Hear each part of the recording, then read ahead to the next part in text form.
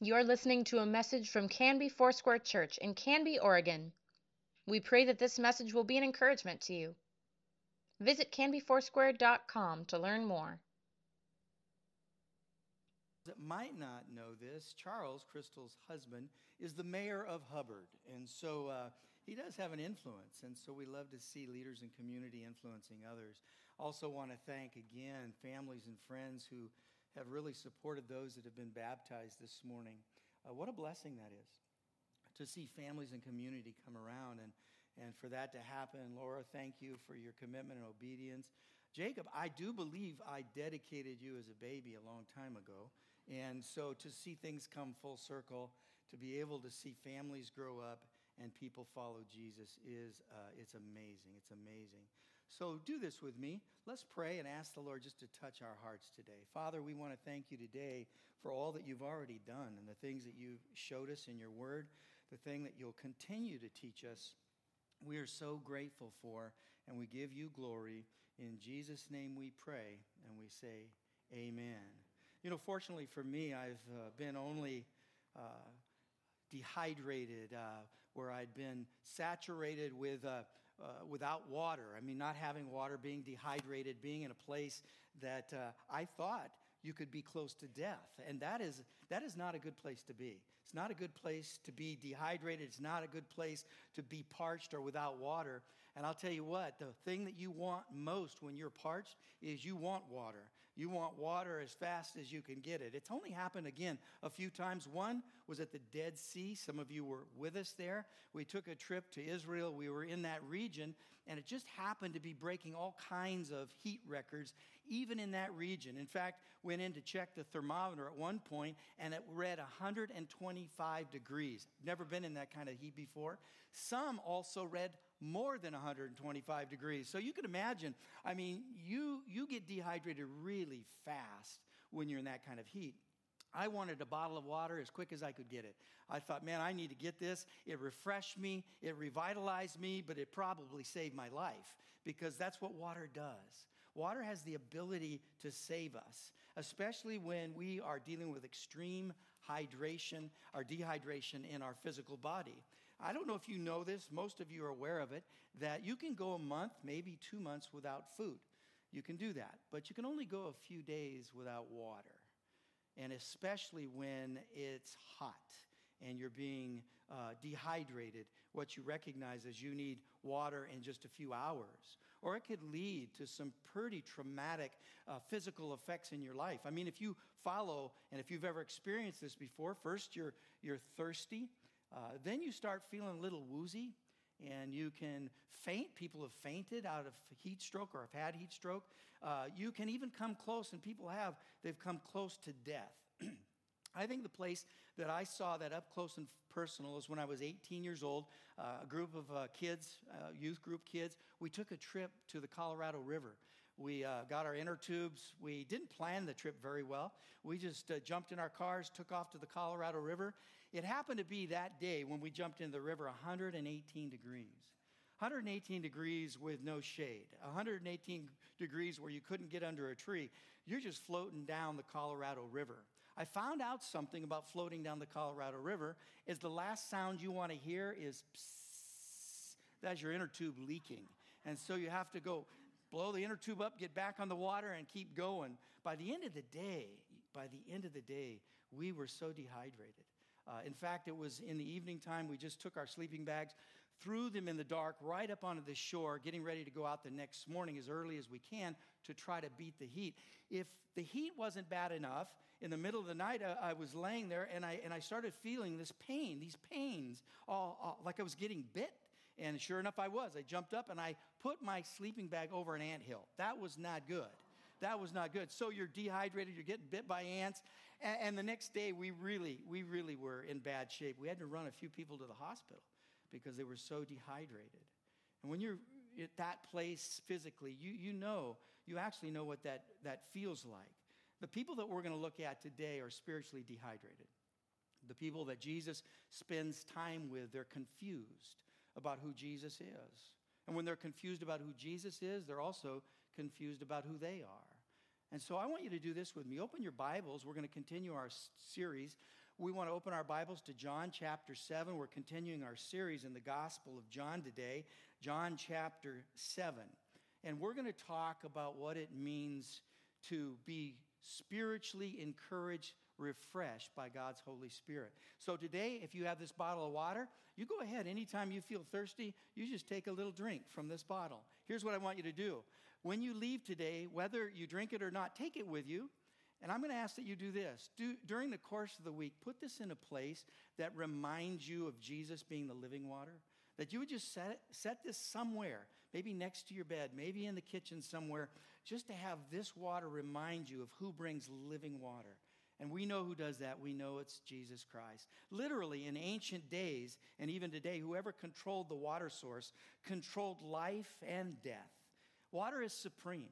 In whatever nation or whatever culture, whatever time you live, water is supreme. And in John chapter 7, verses 25 to 53, Jesus uses this highly relatable and powerful metaphor about water, and he even goes further.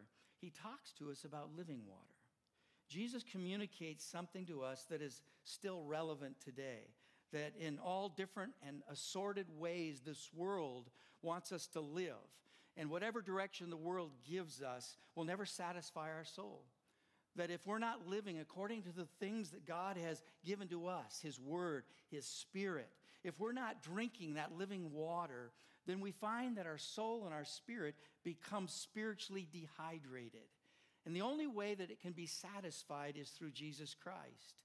And so Jesus is in the middle of the crowd. If you're thinking about what was he up to at this time, he's actually headed to and is present in Jerusalem at the Feast of Tabernacles. Very crowded time. We've talked about this before. Whenever there was a festival, the city would swell up to about 4 times its normal size. This is one of those times.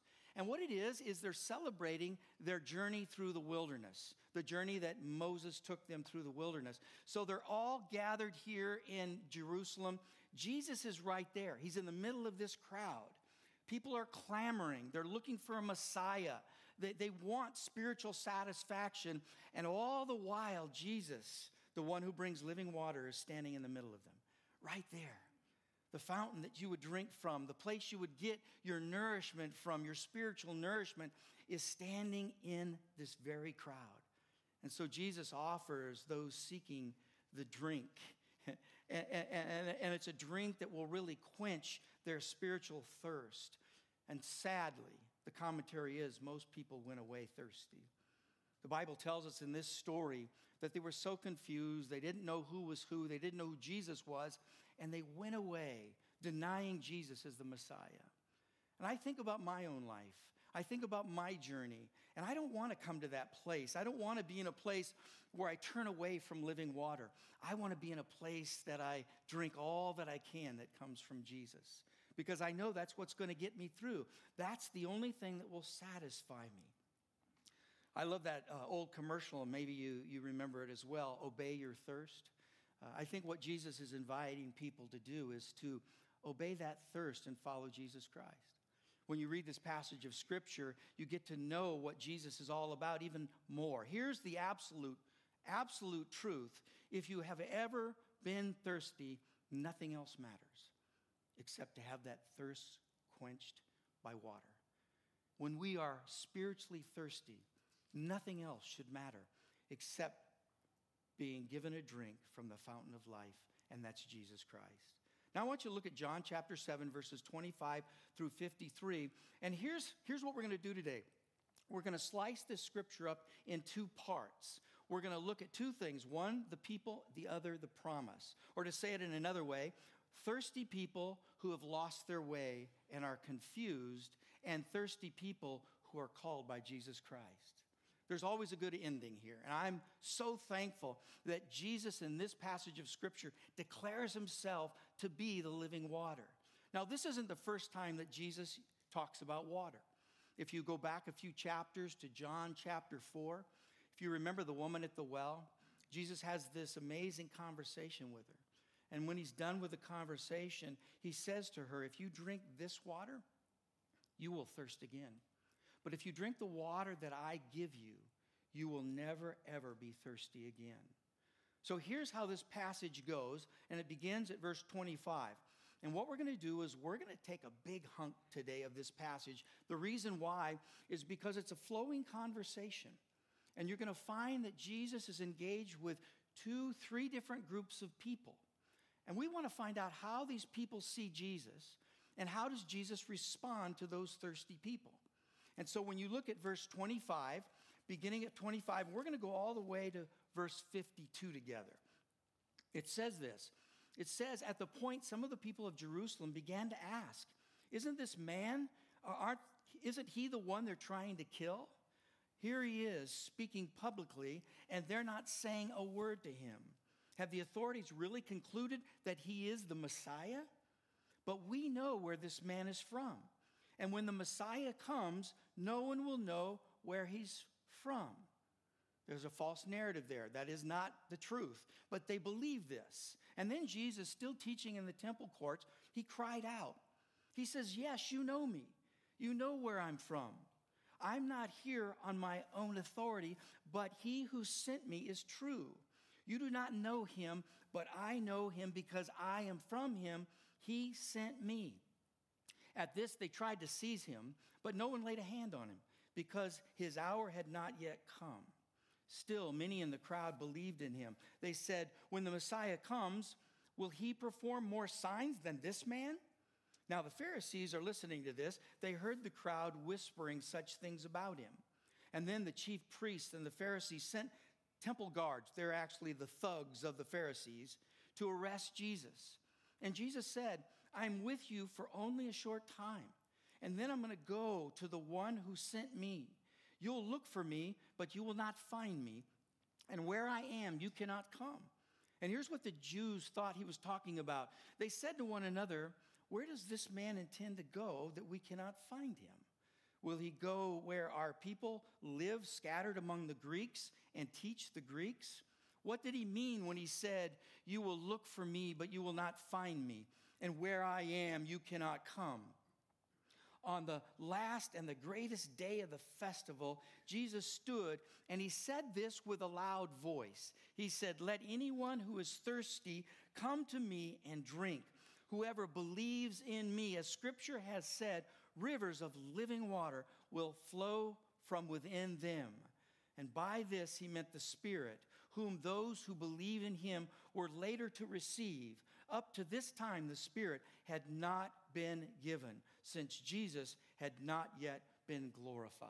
Now I'm going to pause right there because I want you to see a few things that are going on here in this passage of Scripture. When you read it, you recognize that Jesus is up to some pretty amazing things, but he's spending time with people who aren't quite sure who he is. I don't know if you noticed the first group.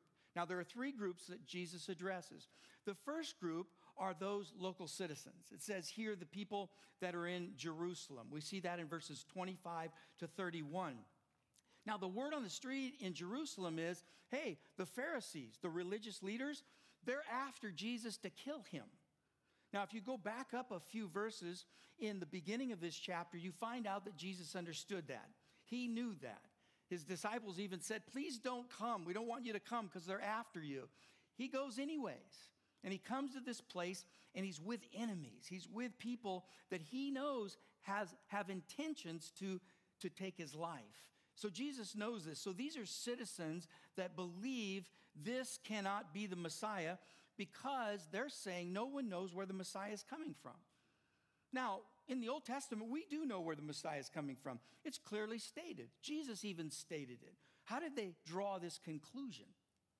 Well, there was a book written between the Old and New Testaments called the Talmud. And the Talmud was not the inspired word of God. It was just written by Jewish religious leaders to give more oomph, they thought, to the 10 Commandments. So they write in there that we won't know where the Messiah comes from. So right away, we know this is a false narrative. This isn't something that is in Scripture. In fact, this is the opposite of Scripture. So what they falsely believed was actually from the Talmud, another source. Again, not the inspired word of God.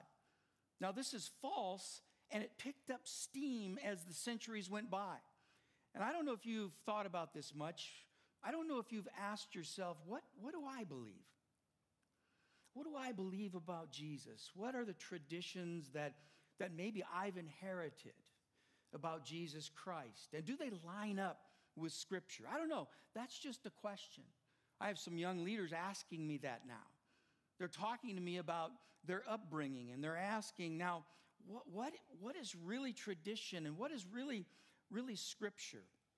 I'm spending time with a young leader who's in Germany, and we FaceTime about every 6 weeks. He grew up here. He was raised in this church, and you could hear in his voice, he was wondering about some of the traditions that he's taken to be his own, and he doesn't see them practiced in other parts of the world. And so it's a scary time in some ways for him because he's looking at it. But he's holding on to the Word. He's going right to the Word of God, and he's saying, this is the truth. This is what I know. I can stand on this firm foundation. That's what we know about God's Word. And we see the local citizens, they're confused. They're confused because of a popular opinion. And I think that really serves me well today, to look around and understand what's going on in culture and what are the popular opinions out there? Because we've adopted some. Over time, our culture has taken on things we would have never thought we would do. We've gone away from the biblical truth of what it means to see the creation of God, that now it's been substituted with a form of science called evolution. We've seen these things go on in our culture, in our society. Why? Because we walked away from the foundation of God's Word. And when we do that, something rises up and substitutes itself. It takes its place. That's what happened with these people. They allowed something else to take the place of God's Word. And what does Jesus do? He rebukes them by saying, well, you know who I am. You know where I come from. Their response, they wanted to kill Jesus. They were so set on their opinion. They were so set on what they believed, it made them angry to the point they wanted to kill Jesus Christ. That's remarkable that someone could go there. But we understand that, I think. We've seen things like this before. I think this is why we never, ever leave the foundation of God's Word behind. And I want to encourage you today. I want to encourage you to dive in, to study the Word of God, to know what God's Word says about who you are, about who Jesus is and that relationship that you have with Him. Don't stray away from the Word. Don't let something else substitute itself for God's Word, because it's God's Word that makes all the difference in the world. See, the Talmud was written so it would fit them. It would fit their Jewish culture. It would fit the things that they liked and didn't like. You see, that's not the way God's Word works. God's Word is what we fit our lives to. It's what we submit to, not the other way around. And whenever we make it the other way around, we will stray. We will be confused like these citizens. And then there's another group that Jesus speaks to. They're the leading critics. It's the second group who lost their way. They were confused. It says this in verses 32 through 36. It says, the Pharisees heard the crowd whispering such things about him, and then the chief priests and the Pharisees sent temple guards to arrest him. And Jesus said, I am with you only for a short time, and then I'm going to be gone. I'm going to the one who sent me. You look for me, but you will not find me, and where I am, you cannot come. And the Jews said to one another, where does this man intend to go, that we cannot find him? Is he going to go off and be with the other Jews that have gone into the Greek culture, mainly the Decapolis, the places where Greek society thrived? Because there are Jews that did go to those places. We call them Hellenists. They were Jews who adopted a Greek kind of lifestyle. These people are thinking that's exactly what Jesus is doing here, that he's going to go to those places. But he says this, and he said it many times. He said, no, I'm going to go to my Father in heaven. You guys aren't hearing me. I keep telling you, I keep repeating it to you, but you're not getting it. And when I study the Word, I want to make sure that I repeat it over and over again, because I know how easily my own ears and heart can deceive me. And so I want to hear the Word of God. I want to saturate my life with God's Word. So what does Jesus really mean here?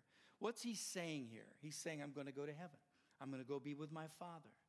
But I think there's another meaning. If you go a little deeper, there's another meaning to what Jesus was saying, and that's this, that there would come a time where you would look for the Savior and you wouldn't find him. Jesus warns against that. He says there's going to be a day that you're going to look for the Savior and you're going to miss the very one you rejected. He is the Savior, and it's too late.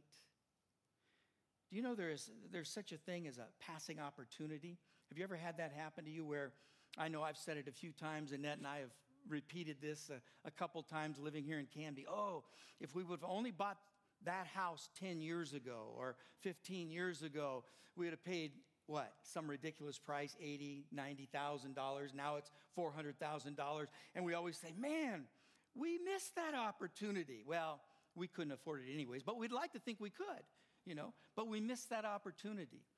I think that a lot of our regrets come because of missed opportunities. That we look back and we say, wow, I had that opportunity. Or I had this opportunity and I missed it. I think that's true in relationships. I think that's why it's always so important to tell those people that you love them. You don't want to miss those opportunities. And here we see the presence of Jesus Christ real. We see the presence of Jesus Christ, something they could touch. He came in the flesh, and it's going to be too late. I think that we need to understand where we might be in our relationship with him. And there might be some people today that are teetering right now. You're wondering, do I make this choice to follow Jesus or not? What do I do? I love what Paul says in 2 Corinthians 6:2. He says, for he says, in the time of my favor, I heard you, and in the day of salvation I helped you. I tell you, now is the time of God's favor. Now is the day of salvation. You see, the Bible is always instructing us to make a choice today, to make a decision today, so it doesn't slip by. I can identify with those that are just still wondering, man, do I really want to make this decision? Do I really want to follow Jesus? I did that. I wondered. And I would make up things with God. I would say, well, Lord, if you send me this sign, I'll follow you. And he would, and I didn't. And that kept happening. And finally, there was the time where I said, I need to make a choice to follow Jesus Christ. Listen, if you're hearing this message and you haven't made that choice, please make the choice. Now is the day of salvation. Today is the day of salvation. Whatever it takes to follow Jesus, take those steps to follow him. We have local citizens, we have leading critics, and then we have this lingering crowd. Maybe when you're listening to this, some of these people and some of the voices in the crowd might have sounded like you, or they might sound like you today. You're still wondering, you're still struggling with who Jesus is and his salvation for you. Well, this lingering crowd, he talks about it. Jesus responds to them and has a conversation with them. It says this in verse 40. It says, on hearing his words, some of the people said, surely this man is a prophet. Others said, well, he's the Messiah. Still others asked, how can the Messiah come from Galilee? Does not Scripture say the Messiah will come from David's descendants and from Bethlehem and the town where David lived? When you read this, don't you just want to say, okay, you're getting warmer. You're getting warmer. You're getting warmer. Why do I say that? Because Jesus came from Galilee, but he was born in Bethlehem. They totally overlooked that. They were looking at the information they had, and they were saying, well, he's from Galilee, and the prophets tell us that no prophet, no one's going to come from Galilee. What they didn't do is they didn't go deeper to find out where Jesus really came from. They didn't give study due diligence here. They didn't look into it. Now, these are a mixed bag of people from all over the known world. They're kind of lingering after this festival's ending, and they say he must be a prophet. He must be the Christ, but he really couldn't be because he's from Galilee. So 3 different opinions with what we read here brings division. And people are now dividing amongst each other. And they're saying who they think Jesus is. And some of them say, we want to arrest him. We want him killed. We don't want him around anymore. See, the thugs for the Pharisees came back empty-handed. And they said to the Pharisees, well, he can't be the one.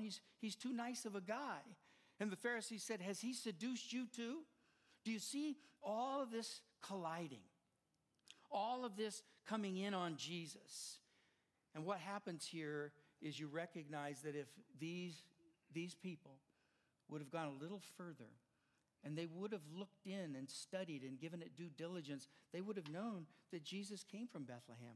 They would have known he was a descendant of David. They would have known he was the King of Kings and the Lord of Lords.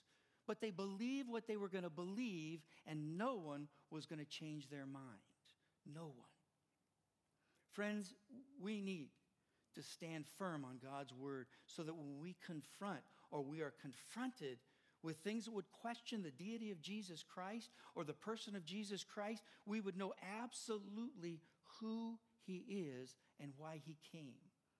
When I read this, these conversations that Jesus has with the crowd isn't too far off from the conversations we hear going on today. They were missing the Messiah. And that's the sad part of this. They were unwilling to know the truth to solve the problem. And I just want to say to you, dig deep. Whenever you hear anything, dig deep into God's word. Find out what God's word says to us about who Jesus is. You see, they could have easily solved the question if they would have just went 5 miles down the road to Bethlehem. That's where Jesus was born. And they kept records. They knew who was born there. They knew where Jesus came from. But they didn't know because they chose not to know. That's the scary part with this. The answer was right in front of them. He's the Lion of the tribe of Judah. He is the King that everyone will bow to. Every knee will bend to. It's Jesus Christ. And there was a hunger during this time, like there is today. There was what we would call a messianic hunger. People wanted to be delivered. They wanted to be saved. And they were at almost a high-pitched crescendo, yelling, "Deliver us! Deliver us! We need to be delivered." And so people are clamoring for salvation. They're clamoring for hope because they want a Savior. And then you go a little further and you recognize that there's more confusion in the crowd, that people are going their own way. They're taking off. They're turning their back on Jesus. And so you come to this place now. And what we recognize is we've heard the confusion of a crowd, but then there's this promise, and Jesus always comes with a promise. I want you to hear this promise. Let anyone who's thirsty come unto me and drink. Whoever believes in me, as Scripture has said, rivers of living water will flow from within them. And by this he meant the Spirit, whom those who believe in him were later to receive.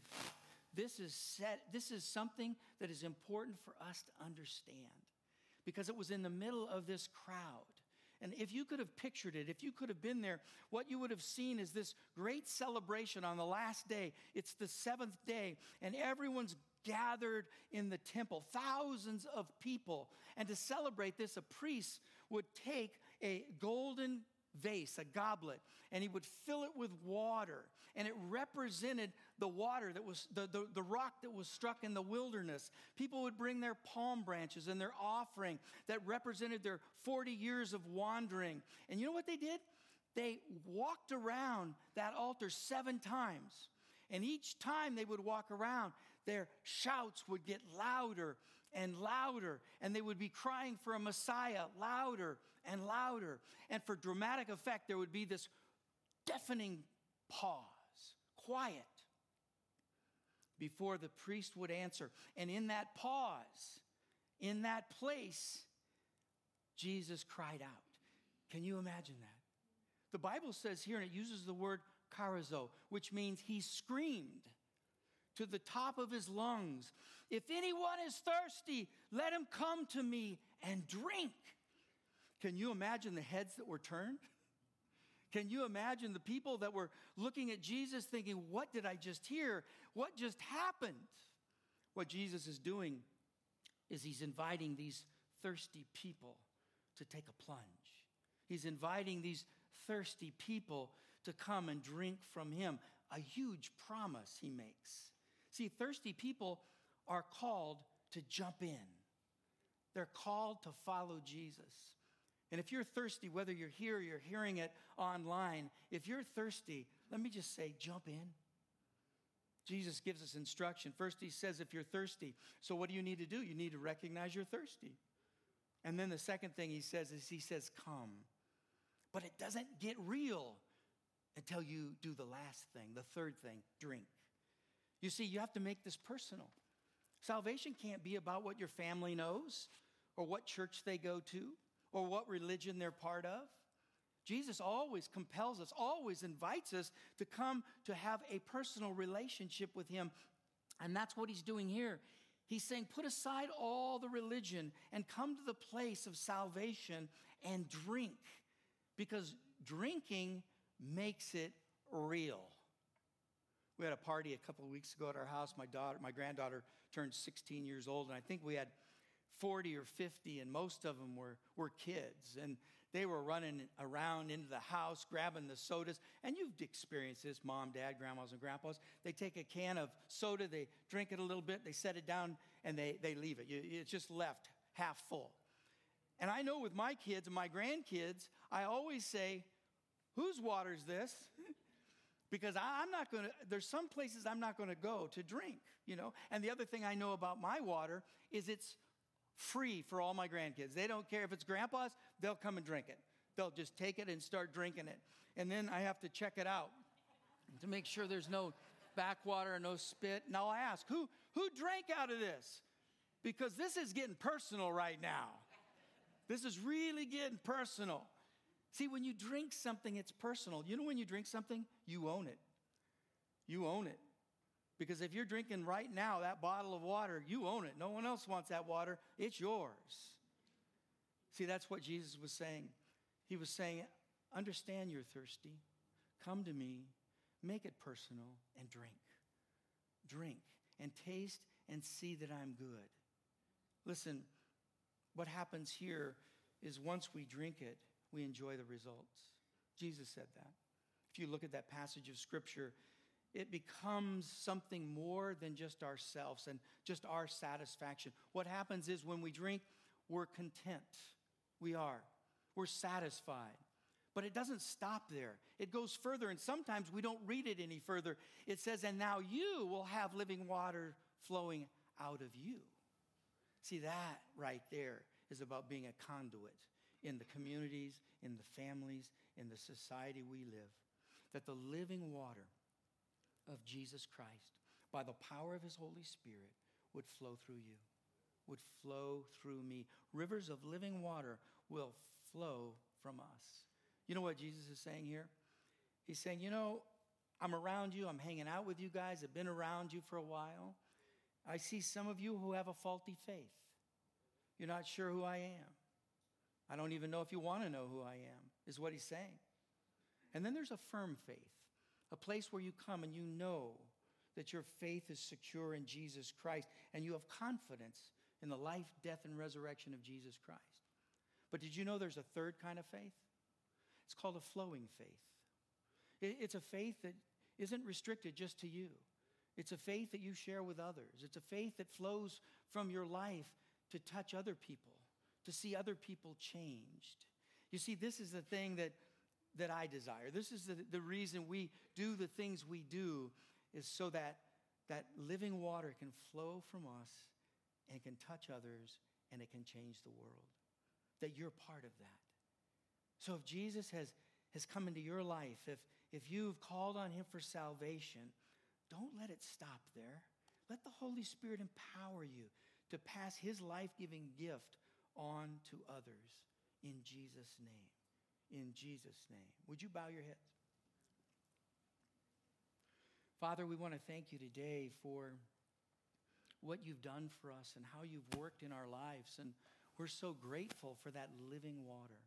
We're so grateful that you've brought salvation to us. And now we just pray for that Holy Spirit strength, that we would be a conduit, that we wouldn't dam up the water, the living water of Jesus in our own life, but it would be loosed so it would touch others, that it would change others' lives, Lord. And we just ask that you would give us the power and strength to do what you've called us to do, to go to the places you've called us to go. We are thankful for you today. In Jesus' name we pray, and we say, amen. Thank you for listening. Please let us know if you have questions or would like us to pray with you. You can contact the church office most weekdays at 503-266-4444 and anytime through canbyfoursquare.com.